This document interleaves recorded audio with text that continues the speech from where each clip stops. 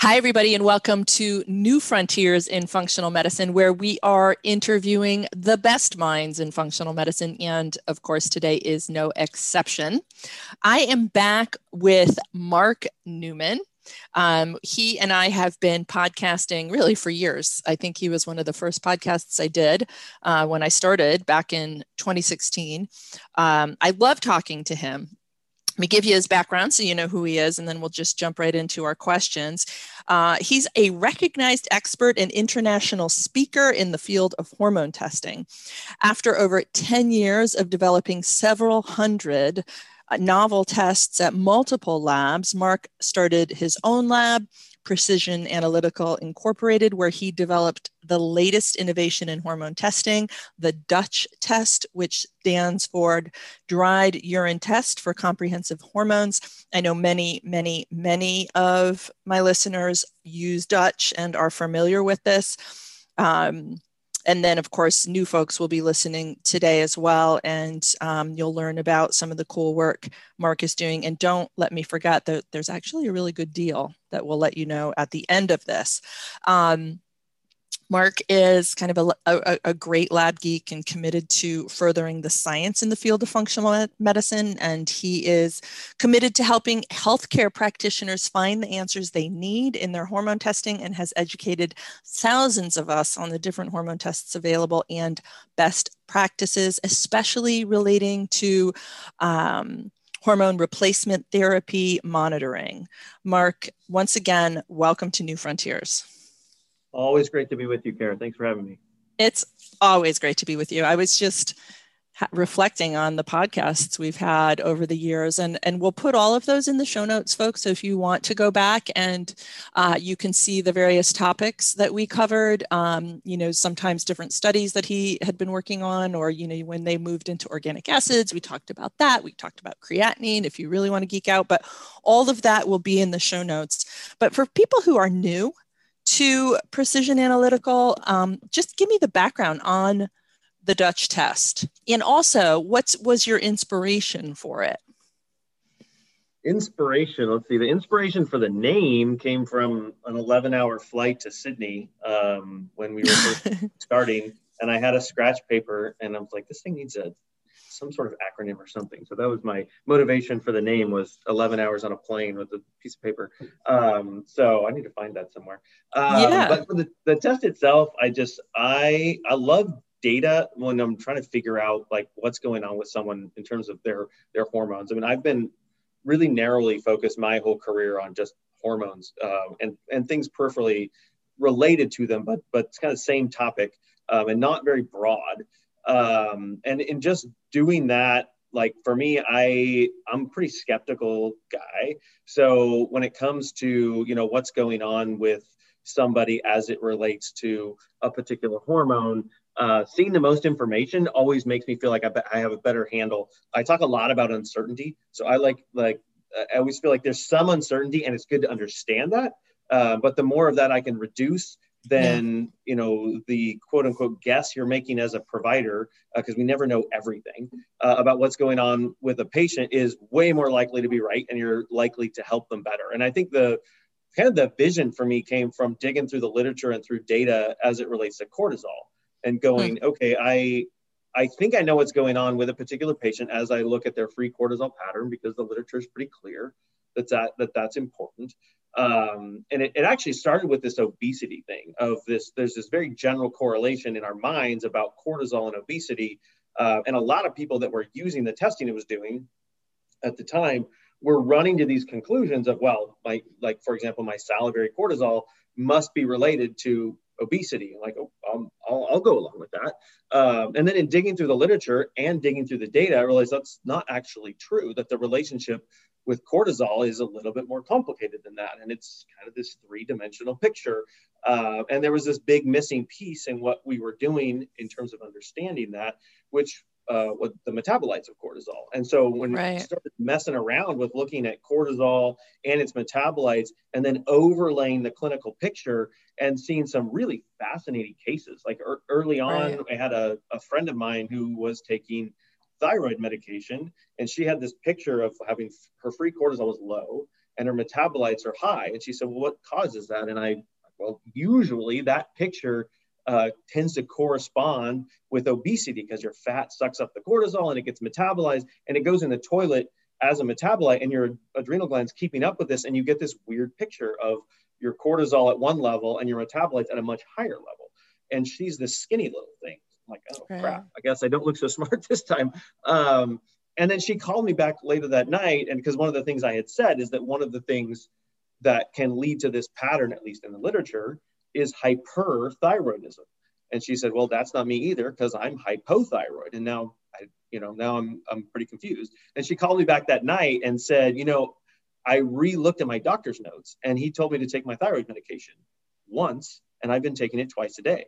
And so she had induced this hyperthyroid situation, which led to this really interesting pattern that lined up with the literature. If you dug enough into a lot of it, honestly, was like really old papers where they were connecting the rate at which you clear cortisol with your thyroid status. And there was this wonderful picture emerged of the fact that she was chewing through her cortisol too fast because of a thyroid situation, because she, it wasn't her doctor's fault in this situation.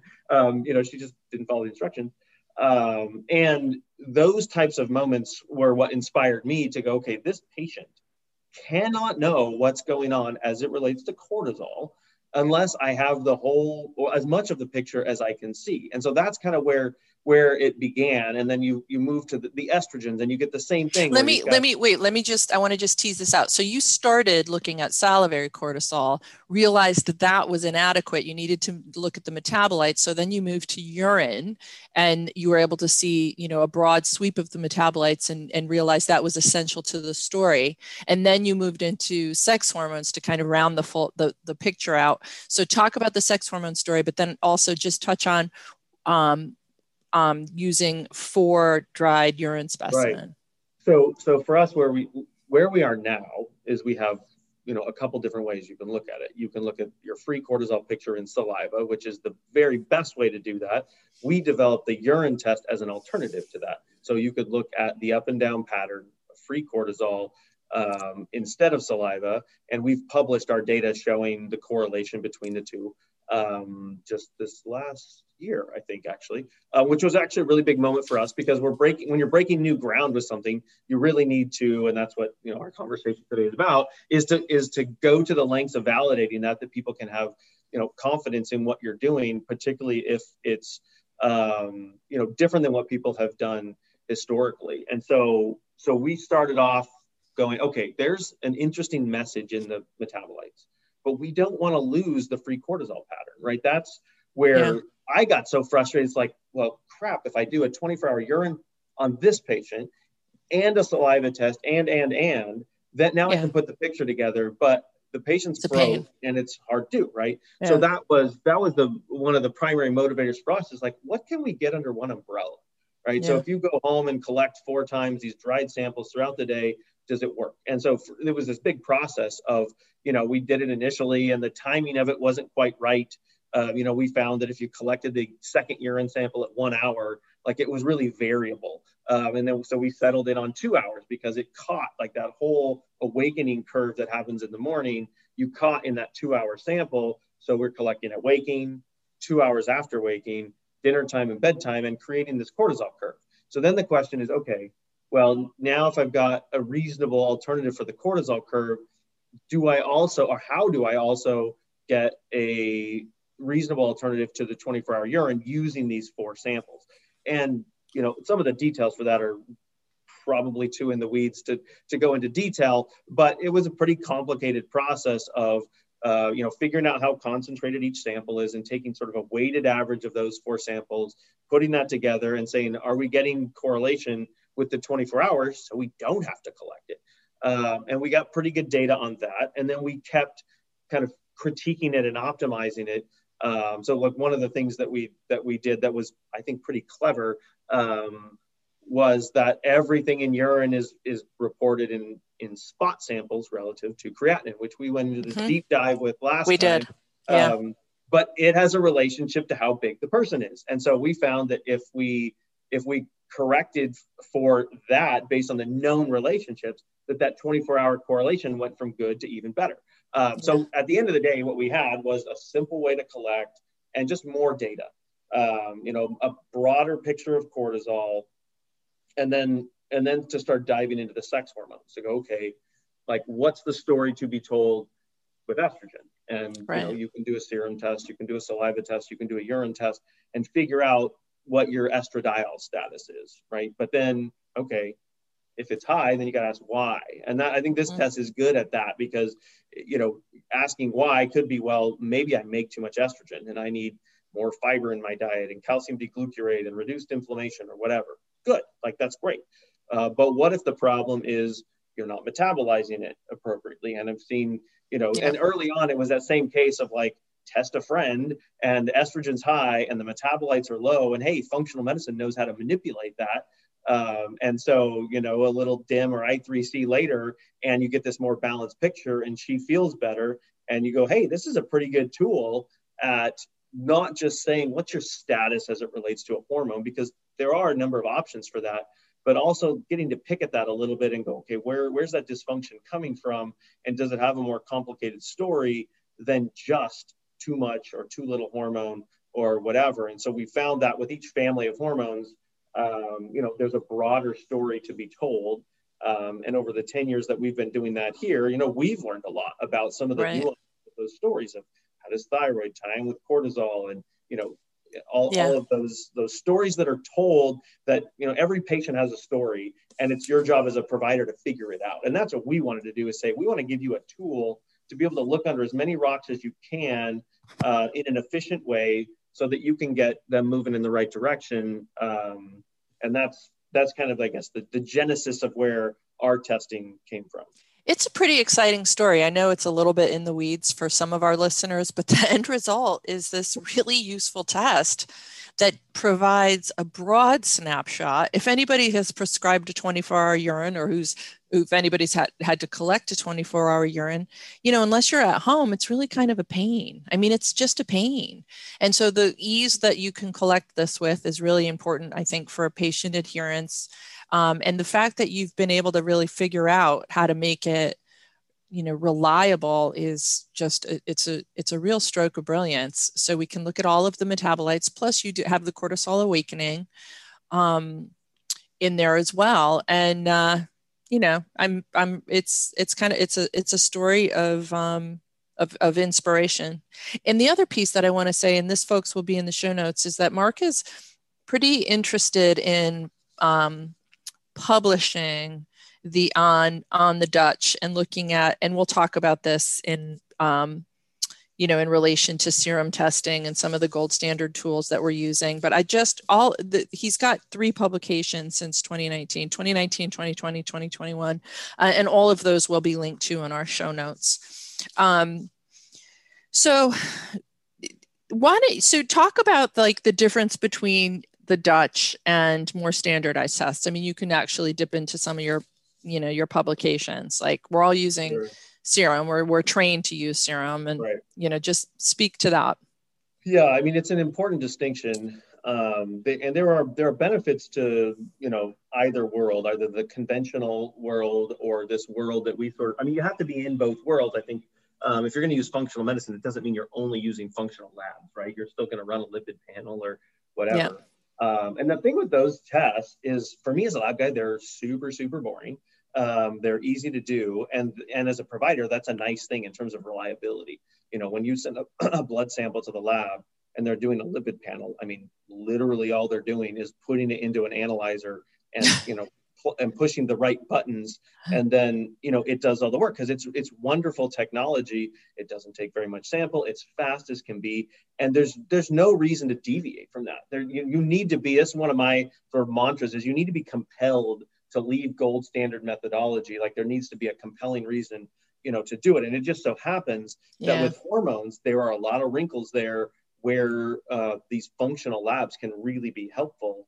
But with standardized lab tests, you get the advantage of, FDA approval, in that the FDA is governing over the manufacturing of those things. The labs aren't actually making the tests, right? The labs are set up, appropriately to take these tests from external sources and then to just run them and to report those values and hopefully to make some sense of them for you. So we live in a little bit of a different space. Laboratory developed tests, so LDTs, are things that aren't as standardized, that you kind of have to do yourself as a laboratory. So Right. There were pros and cons to both worlds, and it really depends Yes. on what you're testing. So estradiol is a tough thing to test, and that's always a really good example for me when I'm trying to contrast those. So because it starts to dip into that space where you actually have you have the potential for improved accuracy by moving away from those standardized FDA approved methods. So the literature is pretty full of this nerdy little conversation about, what's the best way to test estradiol. And you can go do this test where they stick your sample into an instrument and push the E2 button, and it works, and you get a number. But what you find is that your option in serum, other than that, is to send it to a lab that's going to do LCMS on it. And that is liquid chromatography, mass spectrometry. That's a more sophisticated way to do the test. And that doesn't tend to be FDA approved because you're not buying it from someone who says, I made this test, here you can use it. It's more an issue of like, this is the way that this test is done best, but you've got to figure it out yourself. Right? That's right. Let me just tease it out a little bit. So FDA, a lot of us put a lot of stock into things that are FDA approved, and lab is no exception. And these are often very simple kits, as Mark is pointing out, and that the laboratory purchases these kits and runs them, and yeah, they're reproducible. They're quite standardized. I mean, the reference ranges are created by the kit manufacturer. So anybody using that kit is going to have that same thing.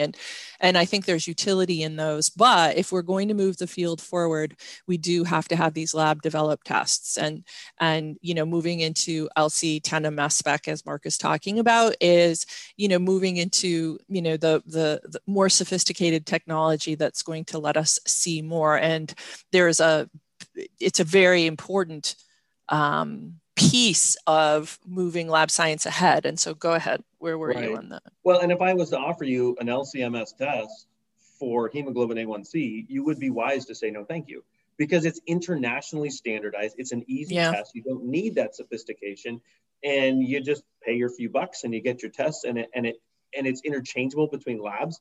And when you get into hormones, you kind of get into this split world where some of the higher level hormones are more forgiving for those standardized methods. But when you get down to, and estradiol is the one I always use because it's the lowest level. So there's about between 1,000 to 10,000 less estradiol in a sample than there is for cortisol. So cortisol is a lot easier to measure. And if you're measuring cholesterol, it's even way higher than that. It's a really easy test without all that much sophistication, right? But when you get down to estradiol, now we've got more of a challenge. So if you look in the literature and say, well, which method works best, those FDA approved tests are quick and easy and inexpensive. When you get down into that postmenopausal range, so that means low level women, that means men, that means kids, you have to have those more sophisticated methods that have to be developed by the laboratories themselves. And so you're in a little different space. So it's not space that's governed by the FDA directly, because they're directing a group selling a lab a test that they can use, whereas these LDT tests, which is, again, that's a space I've always lived in, it's a little bit different, and you're more, as a provider, dependent on the competence of the lab. That's a very good point. Yeah, so you can't compare results across labs. So if you're doing a Dutch LCMS analysis, you want to have your follow-up also be with Dutch. And you definitely, I call you guys Dutch. Everyone calls you Dutch, but it's precision analytical. Either way works.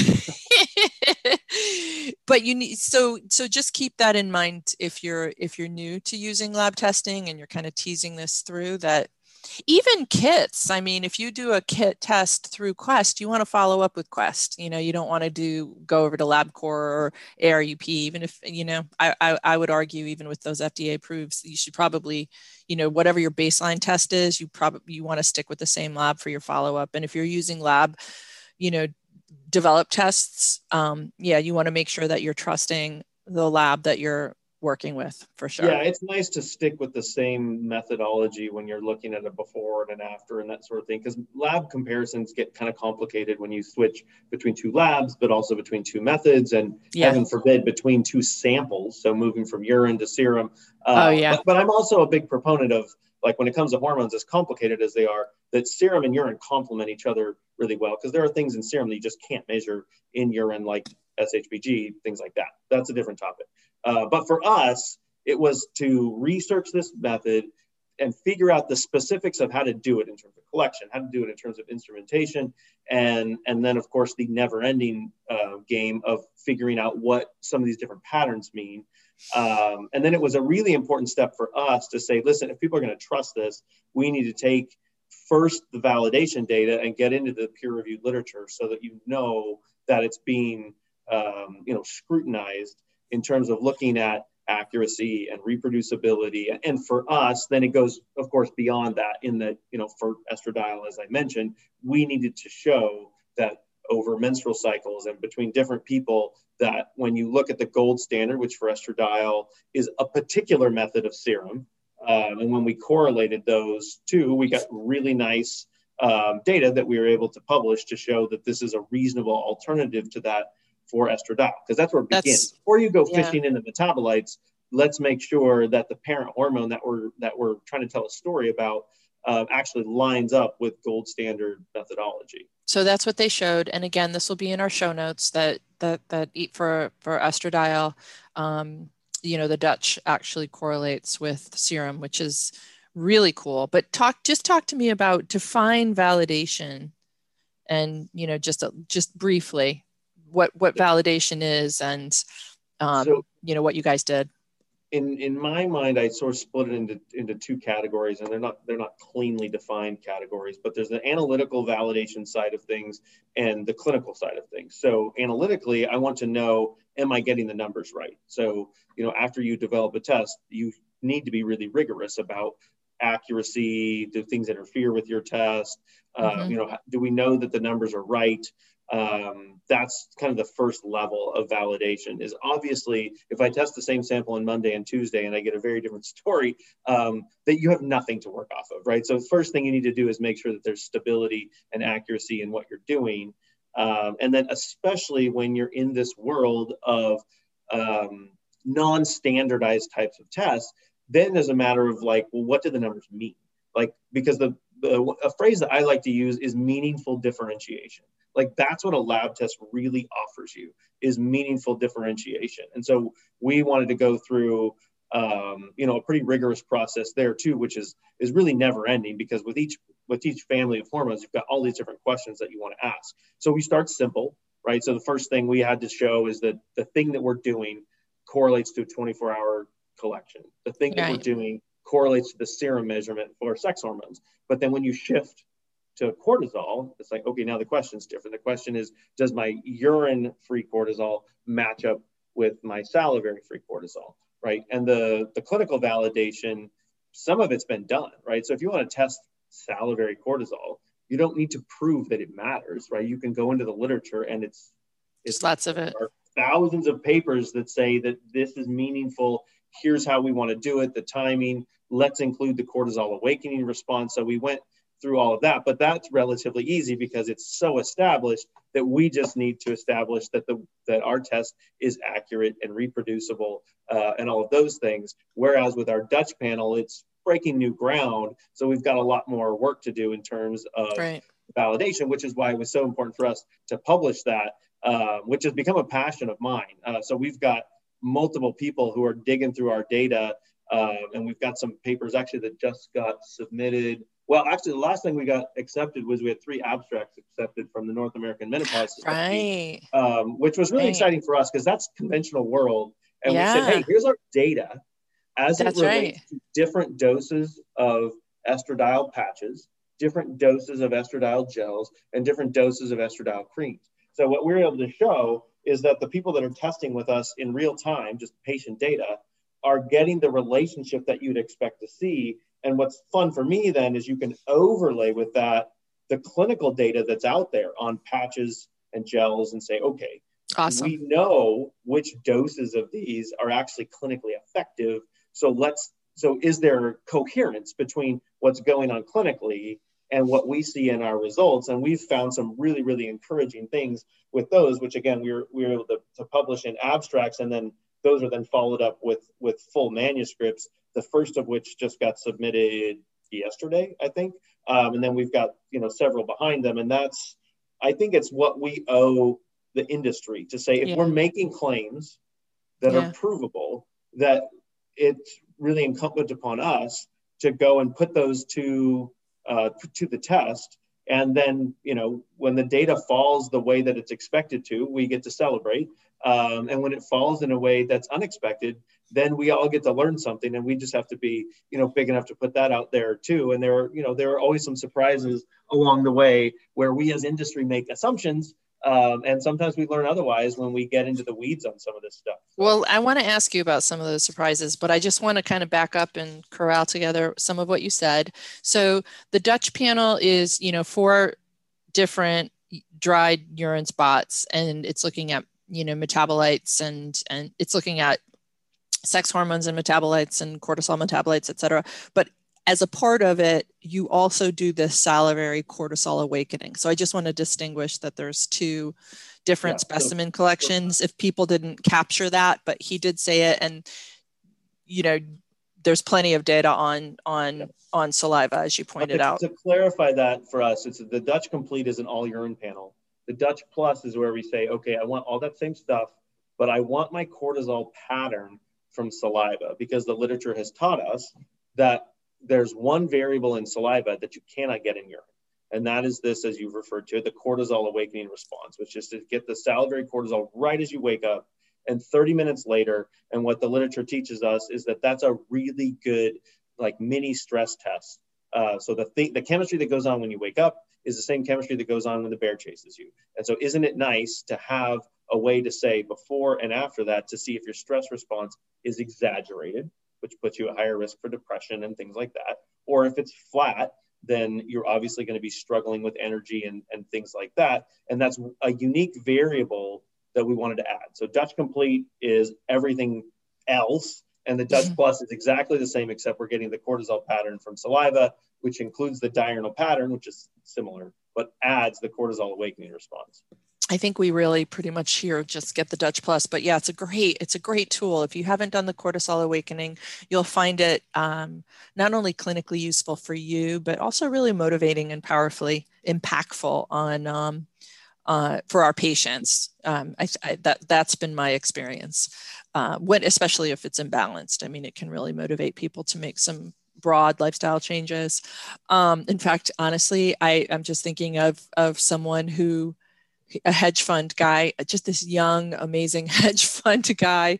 I really liked him a lot, but he was really kind of living in hedge fund hell. And given his family history and his cortisol awakening response, it was like he really looked like a heart attack waiting to happen. I mean, you could just sort of see the stress impact in his numbers. And we talked about it, frankly, and he had other inflammatory patterns going on. I mean, it just warranted a good kind of sit down conversation.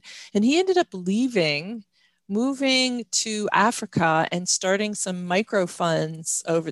He transformed his existence. It's just a really neat story, and moved more into his own sort of calling. Yeah. And I had some updates from him. I haven't heard from him in a while, but maybe if he's listening, people like that tend to have, sometimes a pretty wild cortisol awakening response that correlates with all that stress that they've got going on. Quite frankly, I think of that as a doctor pattern, because most of the doctors that test with us have that extra bounce in the morning, which is fine short term, but it's something that we want to address, because we know that it carries with it increased risk for things that you don't want to be experiencing long term, and it can be a helpful tool that way. Yes. Sure. Yeah, it's just one of the cooler stories. So surprises, I'm just curious, like what may have been unexpected in your, analytical exploration and prompted you to switch directions, if you have anything. Yeah. there's so many interesting things to dig into in this field. And I think, somewhere along the way, there definitely have been something that surprised me. And they go in both directions. Like sometimes you go into something with the assumption that something's not going to be a useful tool for a particular situation. So like the topic we were just talking about, it's been so entrenched in my mind that saliva was the better way to monitor topical hormones. That was something that surprised me along the way. This may be too long of a story for today, but seeing the way that the dosage in urine scaled up in an intuitive way in urine was something we started the company. I told people, like, I don't think this is the best tool for measuring transdermal estrogen. And after analyzing all of the data, the literature data, looking at the clinical picture, and also looking at the kinetics, which is really something that it is hard to find data on, is that, for example, if I take an estrogen gel, you actually get a response that correlates with clinical change to bone mineral density, whatever, but it's fast. It goes up and down really fast. So you're shooting at a moving target. And what we found in urine is it actually tracks really well with the dose. It averages out that up and down throughout the day.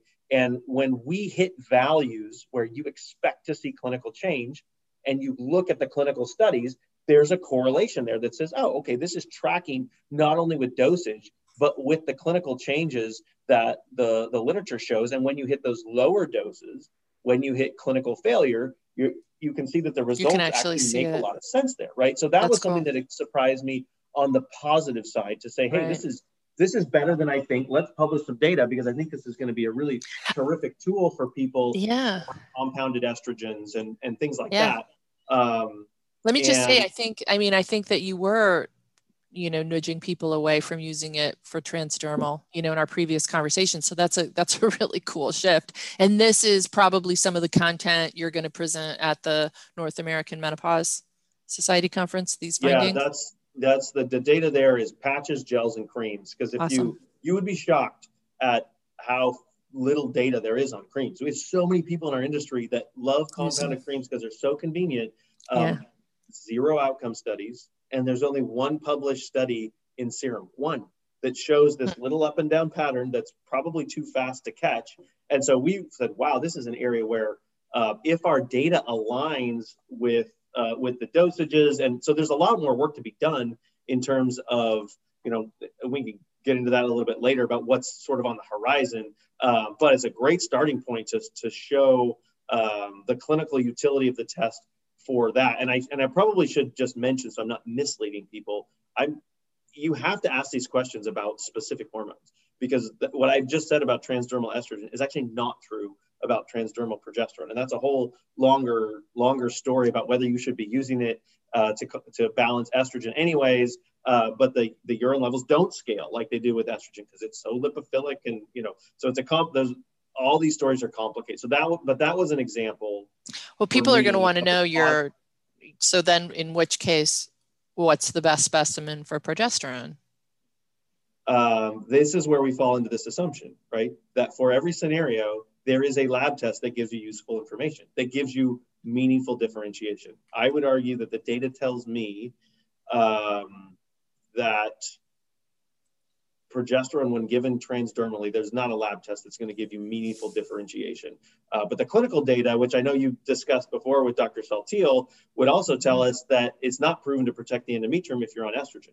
So, I'm more interested in pushing people away from topical progesterone when you're on estrogen, not because my test doesn't work with it, which is also true, but because it's not proven to work. But there isn't a test that has been shown to give meaningful differentiation between no therapy and therapy, between one dose and another dose. And it's a long, complicated story that I've written about a fair amount. And it's a long story, but I don't think the data supports the wild, high variable numbers you get in saliva, or the numbers that lag way behind in serum or in urine. I don't think and that's an assumption that was really important for me to break out of, is to say, one, my test is not useful in every scenario.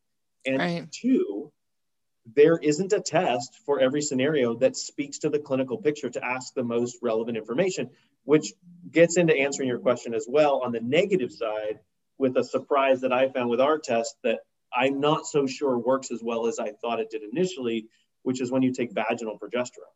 So when you take vaginal progesterone, it's actually a really strategic way to take progesterone because it actually hops into the uterus at a really high level. You get this uterine first pass effect.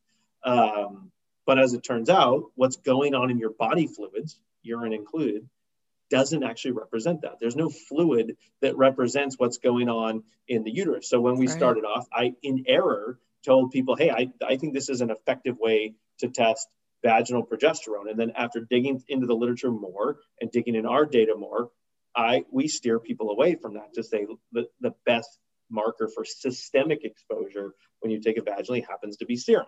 And the best marker for what's going on in the uterus, which is the primary reason you're taking it, is nothing, is to follow the literature that says these doses are proven to work. And the lab testing is not super helpful to tell you got it right. And making maybe that concession, ultrasound periodically or something. And what you actually do as a provider in that sense is probably not an area I should be speaking into as a chemist.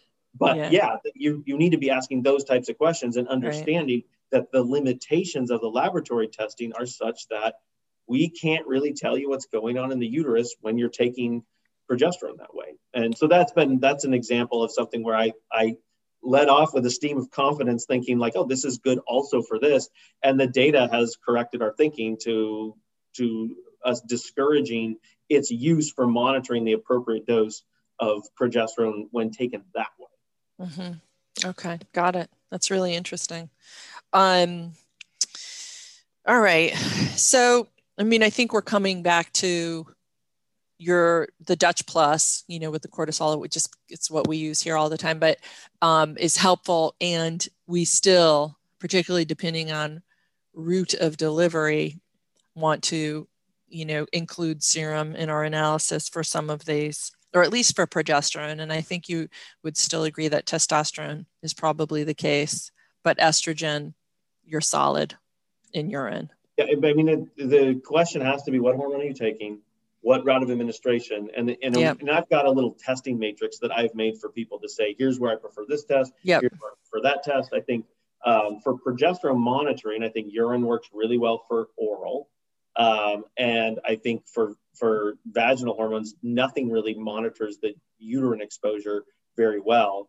So it's a complicated thing, but for testosterone, serum is always the gold standard, I think, for testosterone. And that's one of the areas where in doing the validation, as you creep into the clinical validation, we've learned a lot about both the utility of the urine test, but also the limitations of the urine test when it relates to the androgens. And there's kind of a complicated story there that it took a while, quite frankly, to understand at a high level, and then to try to disseminate that to people to where it's a really useful test, but again, has some limitations where in a lot of cases where that's a focus is that using its serum and urine to complement each other is probably the strongest position that you can be in, particularly when you're talking about male, like TRT therapy. This is a really fascinating story in urine that has a number of layers to it that really can help with therapy. But when it comes to,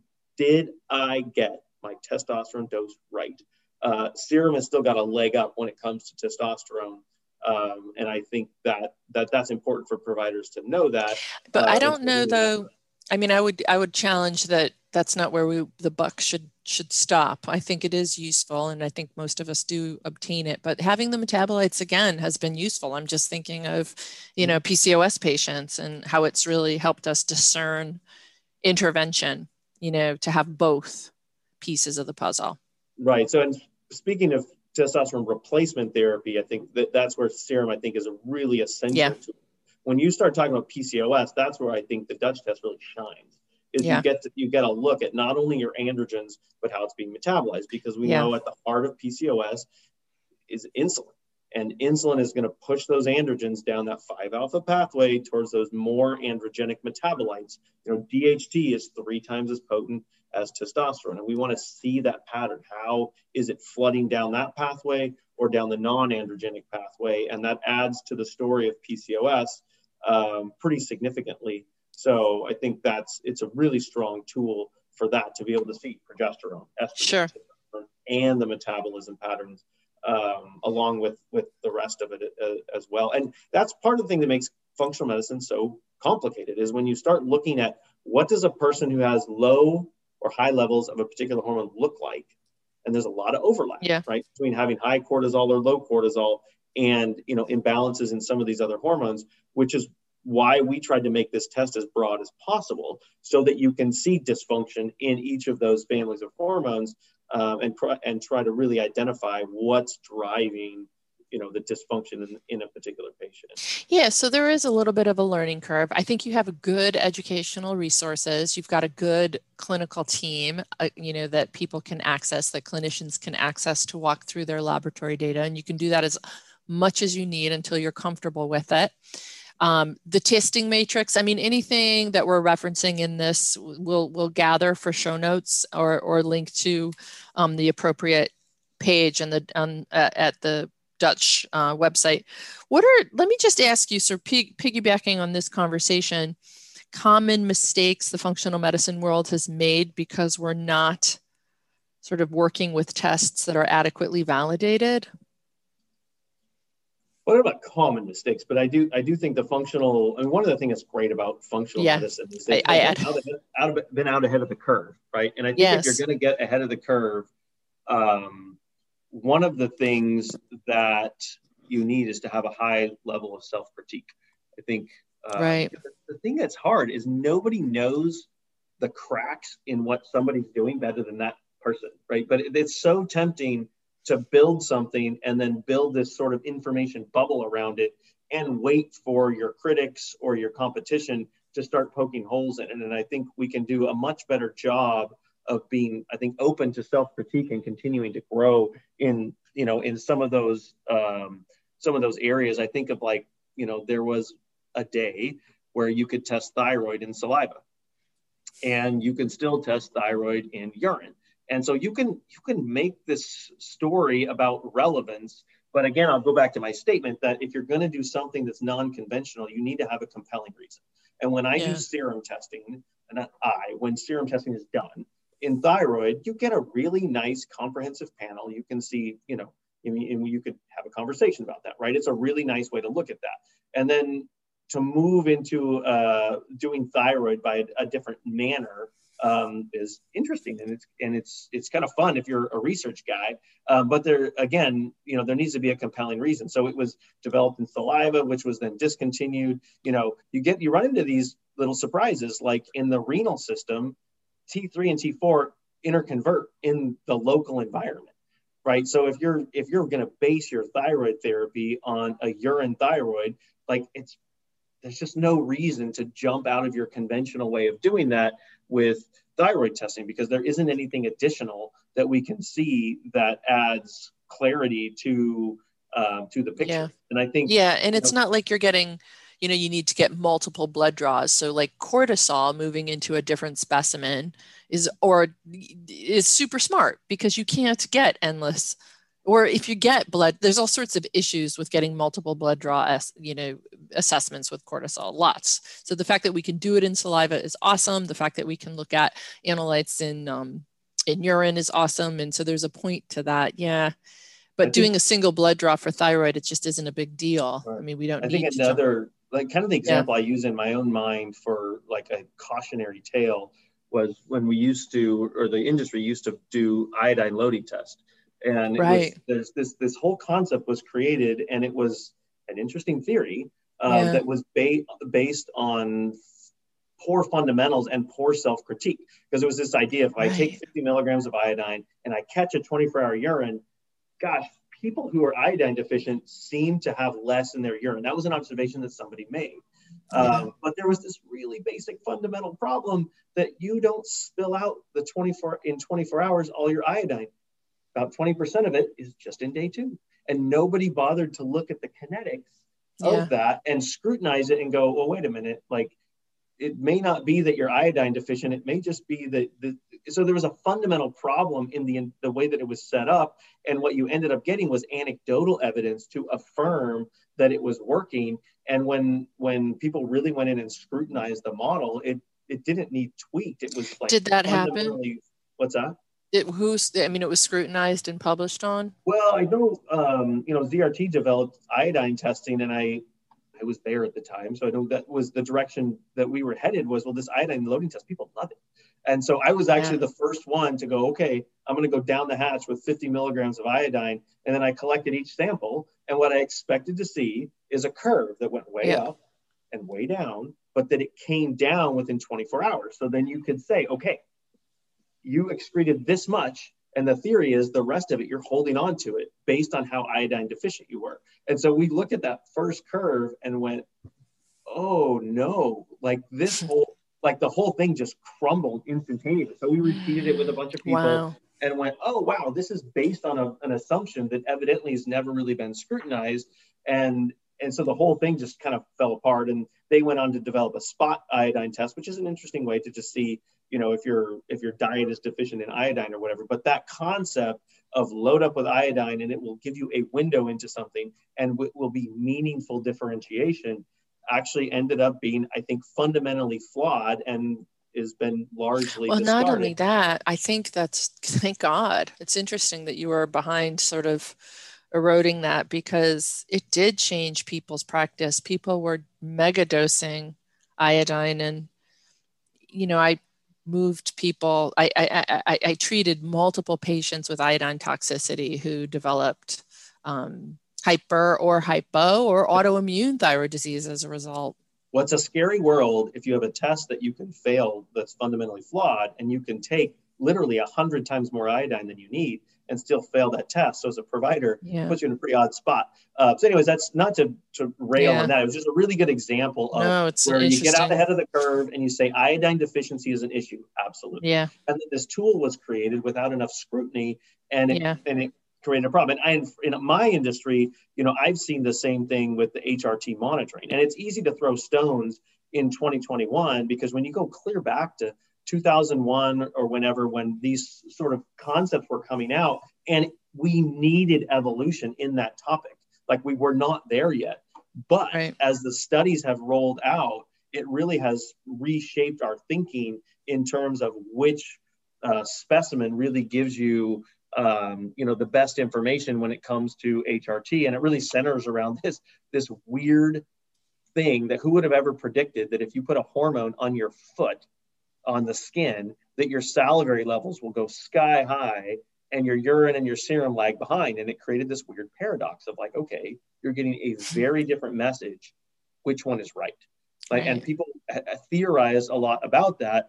And now in 2021, there are dozens and dozens of studies to ask the question, which value actually correlates with the clinical picture? And when it comes to transdermal testosterone and transdermal estrogen, it's not saliva. Like, that value that goes so high, there's not a single study that affirms that is actually speaking well for tissue.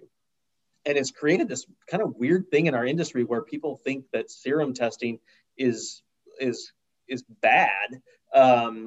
Whereas the issue with some of that is just sometimes that value goes up and down so fast that it's hard to measure, but it still is the fluid that your hormones swim around in all day, right? So it still is telling typically a story that when you look at clinical change, if you can measure it well, it correlates with what's going on clinically. And that's where the urine testing has become this interesting option, because it tends to parallel serum in most of those situations, but it allows you to capture over time, so that if you have this up and down that's rather hard to sort of grab onto with a single test, that you can actually see those changes happening. And again, for the estrogen, I think that's where we're sort of headed with the estrogen, but it needs to be further testing done and more research. And that's what we're trying to involve ourselves in, to say, hey, we can tell this story that makes a lot of sense with the research that's been done when we overlay it.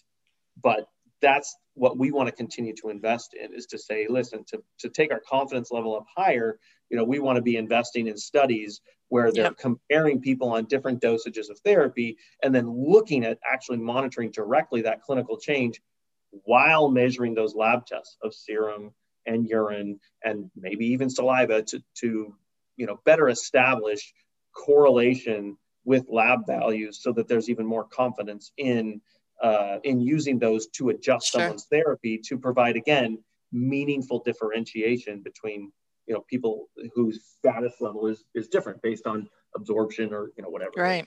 So there would be, I mean, what would be fabulous would be to have a relatively straightforward, reference guide to the type of HRT being used, the route of delivery, and the appropriate laboratory tests to evaluate, like just having those sort of broadly, all those that Right.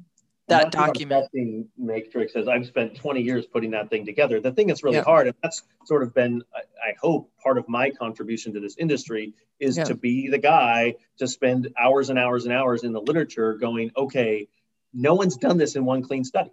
So we have to go look at, studies on estrogel and bone mineral density. And then they don't always report serum levels. So you have to look at different studies to see serum levels. And then I can look at my urine levels and we can see what happens in these different body fluids and with clinical change, and to say, now I have a conclusion I'm pretty confident in. But as soon as I change to progesterone instead of estrogen, it shifts differently. And so going through that has been something that's been kind of a passion of mine over the last 20 years, is to try to figure out, what are the best answers for, different routes of administration, different hormones, and where are the holes where we don't really have laboratory testing, like sublingual hormones. People like to use sublingual hormones. Sometimes you can, but the lab testing, none of them really work very well. So knowing that might change your use of that therapy. But the worst thing you can do is to use a tool that doesn't work.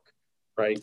Use something that's a bad match for the particular therapy you're going, and then you can end up, really doing a disservice to your patient. And it also feeds into this traditional medicine critique of functional medicine as it relates to hormones, which most of them would say, well, you don't even need to measure hormones and it doesn't really matter. And then that's why, for me, it's so important that we get it right, because there is value in leveraging those numbers, but only if we get the lab part right and sort of the clinical aspect right of using the right test at the right time. That's very interesting. When I was at Metametrics Laboratory many, many moons ago, I was charged with writing in our laboratory evaluations textbook minerals, like how do we best assess minerals? And I haven't dedicated my entire career to it as you have in the hormone world, but the conclusion that I drew was very similar to your own. So we had to pick a best specimen for minerals, and the data leaned towards red blood cells being the best, or whole blood being, because you were getting some idea of what's happening in a tissue. But my conclusion on reading insane amounts of papers was you wanted to really actually look at multiple specimen. And sometimes you would look at surrogate markers, like sex hormone binding globulin for testosterone, sometimes, well, obviously for iron, we look at ferritin, but it's complex, but you do have to kind of lean into what's the best specimen. I mean, we can't order endless amounts of labs. So. Right. Yeah. And I think that, and having, trusted laboratories that are going to give you the best information that they can, but also help to educate on when to leverage that test and when to leverage another test, and when it's best, to have some sort of combination. Because you're right, we have obviously practical limitations in terms of, how much information you can take in and how much laboratory testing people can afford. And that's become a passion of ours, is to not just become good at the lab testing, but on the education side, there are so many layers to the complexity of hormones. And we have a team of 10 or 12 clinicians on staff here that use the testing in their practice, and they're really well studied. And, they sit there ready to help walk somebody through, some of those complex cases. And at first, when you're talking about something as comprehensive as like our testing, they're all kind of complicated. And then eventually those reports really start to tell a story that, the providers can really leverage, I think, to treat their patients in a meaningfully different way. And that's pretty exciting when people start to pick up some of those patterns that help them to really solve some of those complicated problems. Sure. Yeah. Again, I go back to my PCOS cases and, patients with very high DHEA versus, folks with high, dihydrotestosterone, or just the different patterns that we can see with women. And then also layered into that, of course, a lot of our PCOS patients surprisingly have, imbalanced estrogen metabolism. And I can kind of see that in my mind's eye, just looking at doing a pattern analysis with Dutch. And it's true that the clinicians, the on-staff clinicians are helpful and walked our staff here through many a test over the years. So just going back to this whole, your broad vision for our field, what are some areas of functional medicine that you would like to see progress further towards evidence-based? I mean, I know this has been a passion project of yours for a long time, and I got to say that I'm thrilled you're putting your time and your team and your money behind investing in doing research. There's a lot of effort involved in it, but you're doing it. So what would you like to see in general? Yeah, I think as a general statement, I would say that anytime we're using provable claims that haven't really been proven, I think there's motivation for us to continue to push into that. So, outside of my area of expertise, whether it's food allergy testing or stool testing, you look at the diversity of the ways that people are doing stool testing, both in what they're measuring and how they're doing the measurements. All those areas of functional medicine, I think there needs to be pressure on us as an industry to continue to push into that. I have a particular passion, but I only have one piece of the story for the hormone replacement therapy. As I mentioned, there are 0 interventional studies done on compounded estrogen. Right. So you have an entire industry flying a little bit blind. I mean, we learn what we learn from the literature and from the laboratory, and there's a lot of extrapolation that goes on there. And those claims are provable. Right. Yes. And I think that's something that we would like to continue to be involved in.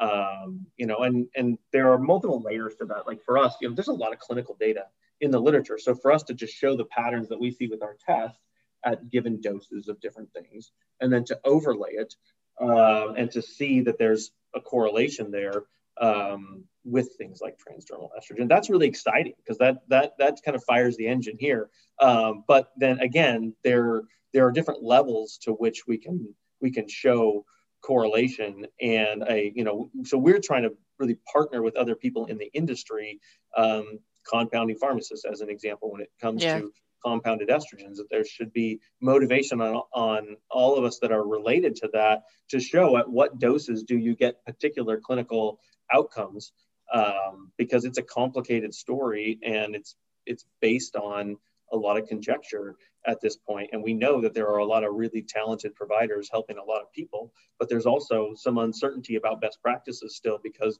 we haven't pushed far enough into that. So on the hormone side, I think the HRT and that side, it's just really a great area for us to continue to invest in. We've complemented our testing with other things. So we started with hormones, and then we added melatonin, right? So if you want to look at that cortisol pattern, wouldn't it be nice to see melatonin? And since we have individual samples, we're able to grab the ideal sample, which is to wake up and grab a urine sample, and that represents all that urine that's collected over the night. The literature shows that it correlates well to melatonin that's made at night, which is when you want to be measuring it. We also added an oxidative stress marker. So 8-hydroxy-deoxyguanosine, because that relates to the story that we're trying to tell. We've added nutrient deficiencies, so deficiency markers, so MMA for B12 and B6 markers and glutathione markers, all of which are involved directly or indirectly in how your hormones are metabolized. Now, that story, the organic acid story, gets broader than that. And I know there are labs that are, doing broader panels of those. That's an area where I would love to see an investment, in the functional medicine space, because some of those sort of connections are not that well established in the literature. I know we've talked before about like hydroxymethylglutarate. Like there's this theoretical connection between your CoQ10 status and how elevated that marker might be in urine. Well, like we peddle in the industry of fatigue, right? Like as a cortisol testing lab, we get a lot of people that have fatigue issues. And wouldn't it be nice to complement that with a marker that moves meaningfully when your CoQ10 status changes? But there aren't any studies that have actually measured that marker and CoQ10 status simultaneously, and that's a doable thing. There are other markers in there that are conceptually like B vitamin markers that are, when you look through the literature, it's like, well, here are some newborns that have genetic problems. When they have those genetic problems, they have this really overt deficiency for B vitamins, and these markers get elevated. So we go, oh, okay, there's a potential connection between these things getting elevated and your status for these particular vitamins. But it really hasn't been, like, no one's really pressed into that and said, well, we have the ability to measure the status of those individuals in just adults that may have mild deficiencies in these things, to see if it does push those same markers up. Like, so some of those are areas where I would love to see our industry again be internally skeptical, to continue to push into taking claims that we're depending on, that are provable, and really continue to invest. And that's what we're trying to do on the hormone side, is that if we're leaning on something for how we treat our patients, and it's not something where you can point to the literature and say this is known, then I think that's our job, to keep investing in that area, to take our confidence in using these types of connections that are well laid out conceptually, but can be proven at a higher level. I think that's a really good encouragement for us as an industry, to just keep leaning into that. Yeah, that's right. And it's possible. I mean, all of the labs have loads and loads of data, and they just need to maybe hire a PhD candidate to do serious data mining projects, Right. But it's threatening too, though, because if you're making 10 claims and one of them falls away as you scrutinize the data, like, that's, I think, part that we have to be open to, is taking the wins and the losses as you continue to scrutinize the claims that we're leaning on in terms of interpretation of complex laboratory tests. So how does a clinician who's not going to be doing the dive that you're doing on a daily basis going to recognize a good lab, somebody with a lot of evidence behind them? Well, I think the first thing is to recognize when you're moving into this unconventional space, right? You don't want to treat hormone testing in urine or saliva or whatever the same way you would treat your hemoglobin A1C, right? Like, I think that's the first thing, is to know when you're moving into this space where you're into sort of an unconventional space. And some of the things that we do as functional test is laid out well in the literature. So salivary cortisol would be an example of that. And so I think the labs can present that type of data, but it's when you get into things that haven't been that well established in the literature that I think one of the real keys is why we're really pushing in this area is peer-reviewed, published literature, because it takes the claims that you make and it puts them in the hands of a neutral expert to be an arbiter of whether what you're saying actually makes sense and whether the data is actually falling as it should. And it doesn't allow us as an industry to put something forward as a concept without asking the right critical questions and showing supporting data. So I think that's a really big key, I think, in terms of so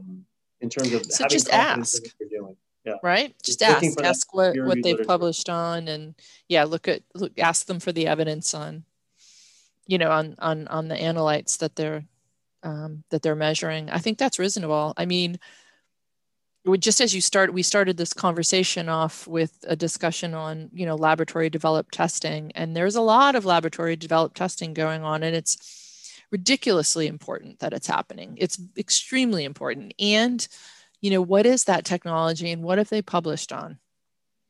I think it's fair to ask. I think that's a good key to knowing that you're working with someone that's really invested in doing what they do well and continuing that sort of continual improvement of not only what you measure, but how you measure it and then what we can conclude from the data, because it's complicated. And don't dismiss it. I know that it's an easy seat to take that, oh, that's not an FDA approved test, forget it.